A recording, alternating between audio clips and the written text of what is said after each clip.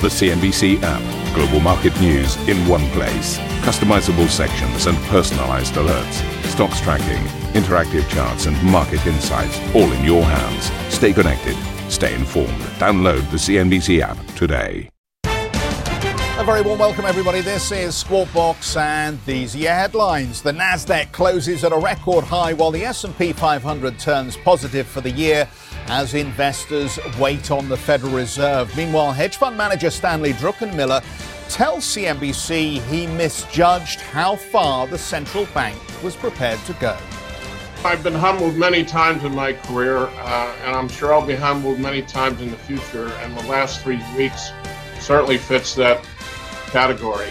And I would also say I underestimated how many red lines and how far the Fed would go.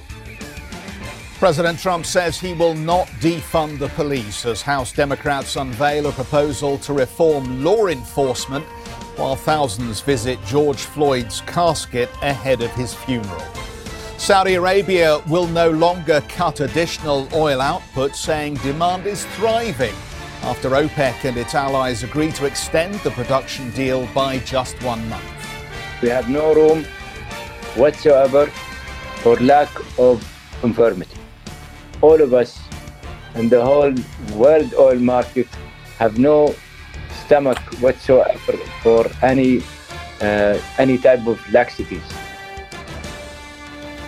10,000 jobs set to go at BP as the British oil major says it's spending a lot more than it's making. But the CEO, Bernard Looney, says the cuts will not impact frontline jobs.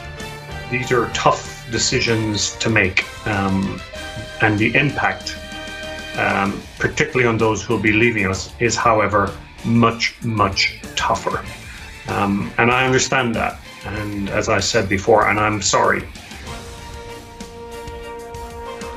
The merger between PSA and Fiat hits a bump in the road as regulators raise concerns about their combined market share in the van segment, in a move that could force more concessions from the auto giants.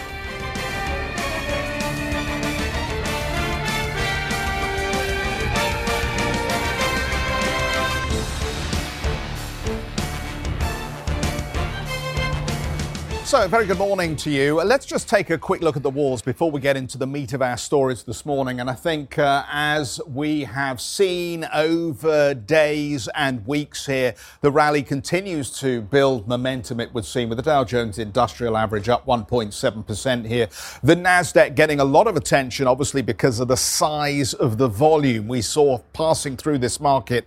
We're going to hear a little bit more from Mr. Druckenmiller. And it is humbling, I think, to hear him humble, because let's face it, we've all stood on the sidelines of this rally and we've watched it going up, and we've watched the layoffs, we've watched the furloughing, we've watched the collapsing corporate earnings, we've watched various major agencies come out and tell us that this is the fastest collapse in the economy in the United States since the 1930s, and we've watched this market go higher. And Mr. Druckenmiller, not too proud to say that he has failed to take advantage of that as a seasoned professional, so you don't have to feel too bad if you haven't enjoyed the full 40% rebound we've seen, because Mr. Druckenmiller, as he explains, has only seen 3% of that 40% jump. So don't feel so bad about how you're trading this market if you've not participated. If you've made the 40%, congratulations to you. You've done extremely well. How are you going to play the next phase here? Are we building for a blow off top? Or ultimately, can these markets continue to grind higher as we still see governments and central banks very much engaged in providing stimulus to help this economy recover? We just wanted to pick out a few names for you this morning, just to highlight, I think, a little bit more about how the market has traded. And these are some very big companies and companies that have played a critical role both to the downside and, of course, now to the upside, as we see animal spirits getting a little carried away with what they perceive is going to be a V-shaped recovery, quite frankly. Carnival, the company that had all these cruise liners that in the very early days of this pandemic were suffering from terrible infections on board and countries refusing their cruise ships docking. This stock is now back 15.8% over the last 24 hours. And both Boeing and United Airlines are punt on the air routes, the air bridges and various travel scenarios being positive. You can see bouncing back very strongly here at this point. So let's have a quick look at the dollar crosses. Effectively, the bottom line on this is the dollar is now back to where we were in January. And given that the dollar has represented a place of safety as far as many investors are concerned, that tells you again that in the currency markets as well as the equity markets, investors are becoming a little bit more emboldened about the idea that we may have seen the worst, and quite frankly, things can only get better from here on in. But I continue to read analysts who write in various places that a bounce is not a recovery. This was just a zero hedge piece that was pointed up to me over the last 48 hours here. And yet people are participating, and that is reflected in what we're seeing across the currency markets at this hour. Asia, how are we doing as we come into the European session? What is the legacy like from the Asian market session? Well, all barring Japan are effectively participating here, even Hong Kong, which we will talk about in a bit more detail over this hour as we look to further protests around this new security law. Let's go back to our friend Mr. Druckenmiller then. The US market rally has taken longtime hedge fund manager Mr. Druckenmiller by surprise. The famed investor telling CNBC he underestimated the effects of Fed easing on the market. I've been humbled many times in my career, and I'm sure I'll be humbled many times in the future. And the last 3 weeks certainly fits that category. So I had long-term concerns for the last few years that because of easy money, too much debt was being built up in the corporate sector. When COVID hit, I was pretty much of the view that there was a good chance that the credit bubble had finally burst, and the unwinding of that leverage could take years. I'm still of that view over the long term. Stanley Druckenmiller, the Fed has eased the conditions of its Main Street lending program, allowing companies to borrow even more. Fed Chairman Jerome Powell said the moves will improve the program's ability to support employment. Meanwhile, the Federal Reserve is set to begin its two-day policy meeting today and is widely expected to hold interest rates. The central bank's policymakers will also release their first economic forecasts in 6 months. The US is now officially in recession following the downturn that began in February with the pandemic lockdown. That's according to the National Bureau of Economic Research, which made its declaration citing the, quote, unprecedented magnitude of the decline in employment and production and its broad reach across the entire economy. The recent contraction has ended the longest expansion in the country's Second World War history, which lasted over 128 months, according to that report. Well, the World Bank has predicted 2020 will mark the deepest recession for the global economy in 80 years. It estimates worldwide GDP will contract 5.2% this year. Advanced economies projected to shrink by 7%, with the US economy expected to contract by 6.1% before rebounding next year. So what have we got here? The highest ever NASDAQ volume, the World Bank calling it a global recession, the worst US downturn since the 1930s, and the S&P is now up for the year. Let's go figure. Steve, let's bring you in first. Steve and Karen obviously putting the team back together here on Squawk Box. But Steve, let's maybe kick off with you here. What could possibly go wrong?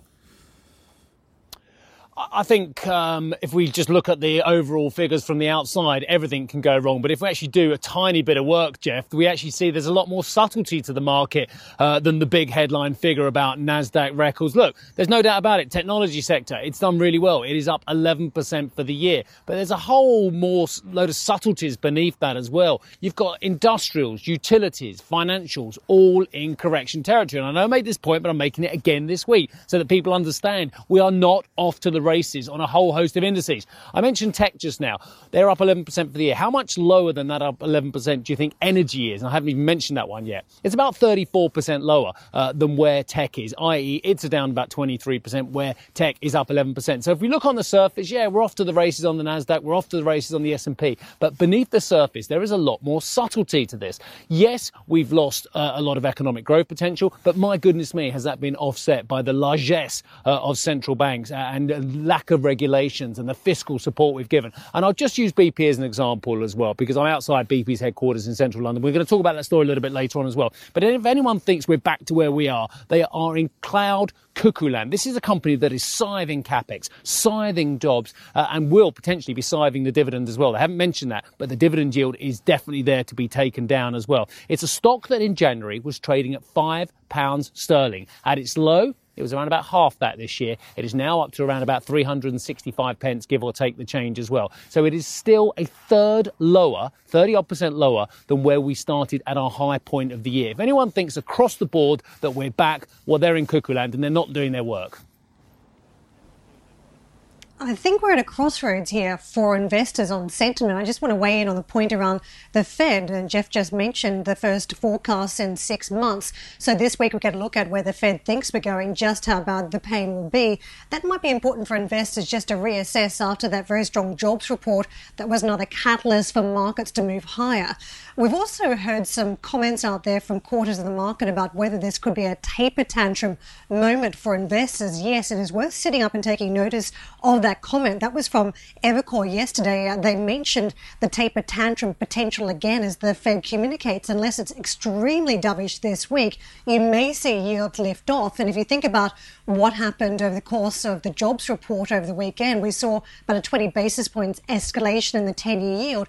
Only small fry given how far we've moved south this year, but there have been 3 major moves and we've been carried higher as a result. If the market thinks that we've not got a dovish tone from the Fed, you could see an escalation that yield. Why do we care about the taper tantrum? Well, Steve just mentioned technology names. One of the biggest sell-offs that the technology sector faced in recent years was on the taper tantrum. So if there is perceived change by the amount of stimulus the Fed is willing to bring, that could be a problem for the markets in terms of bringing more volatility into the equation. And I'll just point out fund managers, hedge funds are all expecting another wave of volatility to hit the markets at some point. So will the central bank be the catalyst? The other problem too on the back of the jobs report that we saw out on Friday, much stronger than anticipated, what does it mean for stimulus? Now, Jay Powell is meant to be urging the US government to come up with more stimulus in coming weeks and months because this will be a painful crisis still to extract many businesses and individuals from. But has some of that ammunition now fallen by the wayside because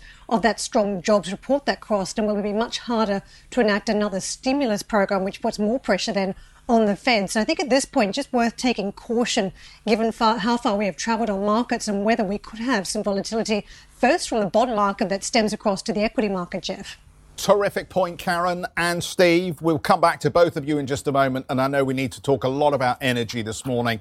And good that we've got you outside the BP headquarters there, Steve. We'll catch up with you in just a second. And while we're discussing jobs, let's just remind you that we have a guest coming up at 6:30. Mark Cahill will join us, Managing Director of Manpower UK. They have a report on the labour market. We're going to hear a little bit more about what they think the trends may be around rehiring as we begin to come through these relief of lockdowns.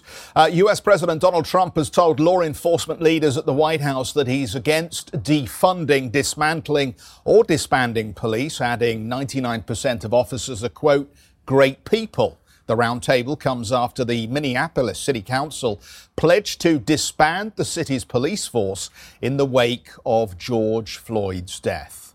A thing like happened should never have happened, and plenty of things shouldn't have happened. But we can't give up the finest law enforcement anywhere in the world. There's nothing like it. Few people, few countries have our record, and I'm talking about the positive record. So we're going to be discussing some ideas and some concepts and some things, but we won't be defunding our police. We won't be dismantling our police. We won't be disbanding our police. We won't be ending our police force in a city. President Trump there. Meanwhile, congressional Democrats have introduced legislation to reform policing in the country after kneeling silently for nearly 9 minutes in honour of George Floyd. The bill would ban chokeholds, unannounced police raids and create a national database to track police misconduct. All of this comes as thousands of people in Texas lined up to pay their respects to George Floyd ahead of a private funeral today. NBC's Wendy Woolfolk filed this report. The poignant public goodbye to a man whose death has gripped our nation. Thousands, including Texas Governor Greg Abbott, paying their respects to George Floyd. George Floyd has not died in vain. His life will be a living legacy. Most never knew him, but touched by his story. So even though we don't know them, we still stand with them. For hours they come, all wearing masks and observing social distance measures while moving through the sanctuary to pause in solidarity. A bittersweet return to Floyd's childhood home of Houston, flanked by other families of those also shot and killed by police. His brother remembers the high school football star as the father they never had. He's a gentle giant, and he had his life taken away when he shouldn't have been. He should have been here speaking on somebody else's behalf. In Minneapolis today, a judge set bail at $1 million for Derek Chauvin, the former officer seen in that now infamous video. It's not enough for those cops just to be charged, but we need a conviction. We need to show people that, hey, look, no one is above the law. Now, after 2 weeks of heartbreak and a country seemingly torn by protest. I tell you what, if he was told he would have to sacrifice his life to bring the world together, and I knowing him, by knowing he would have did it. A hope shared across the nation. Wendy Woolfolk, NBC News. Well, still to come on the programme, oil prices dip on disappointment over the OPEC Plus deal, but Saudi Arabia says demand is, quote, thriving. We'll have analysis on that when we come back. And a reminder, for more on this major market rebound, do check out the Squawk Box podcast.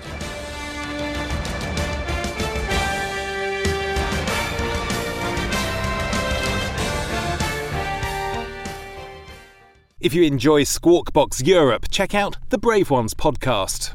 The series explores the rise of some of the world's most successful entrepreneurs. Through exclusive interviews with family, friends and colleagues, the Brave Ones podcast features stories of determination, resilience and ingenuity. Available on Apple Podcast, Spotify and Google Play. The Brave Ones podcast, presented by Credit Suisse.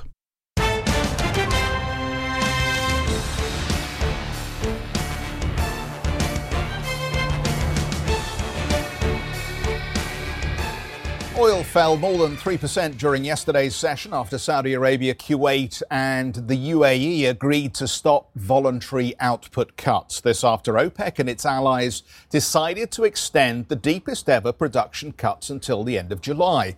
The additional reductions by the Gulf nations would have removed an extra 1.2 million barrels off the market, helping offset fresh supply flowing in from reopened US shale wells.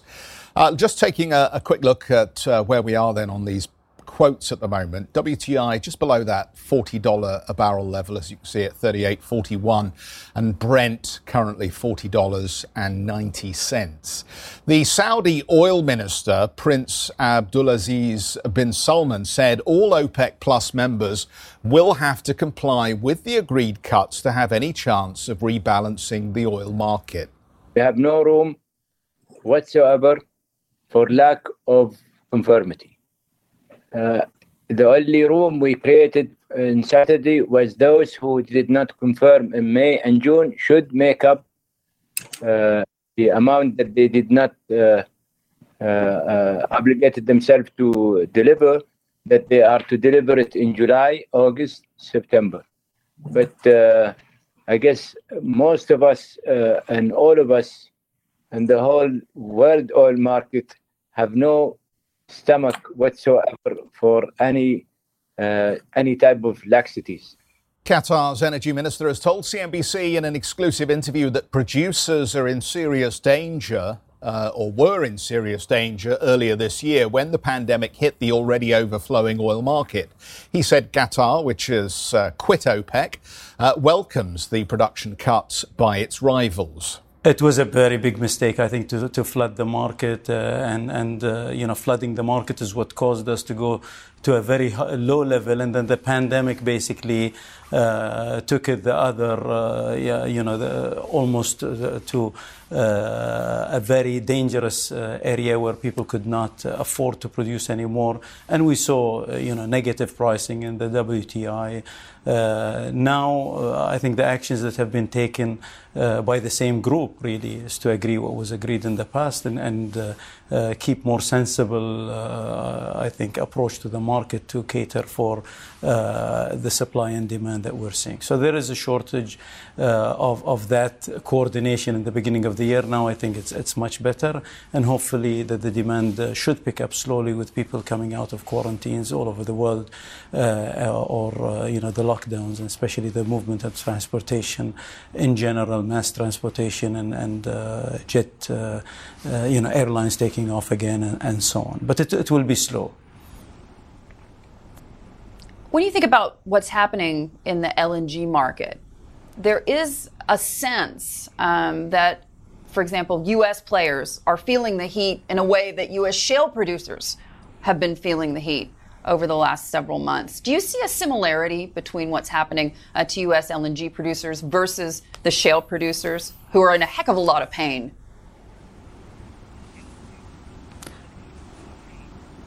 Yeah, I think the entire oil and gas industry is in a lot of pain these days because of the lack of demand and the prices going down so much.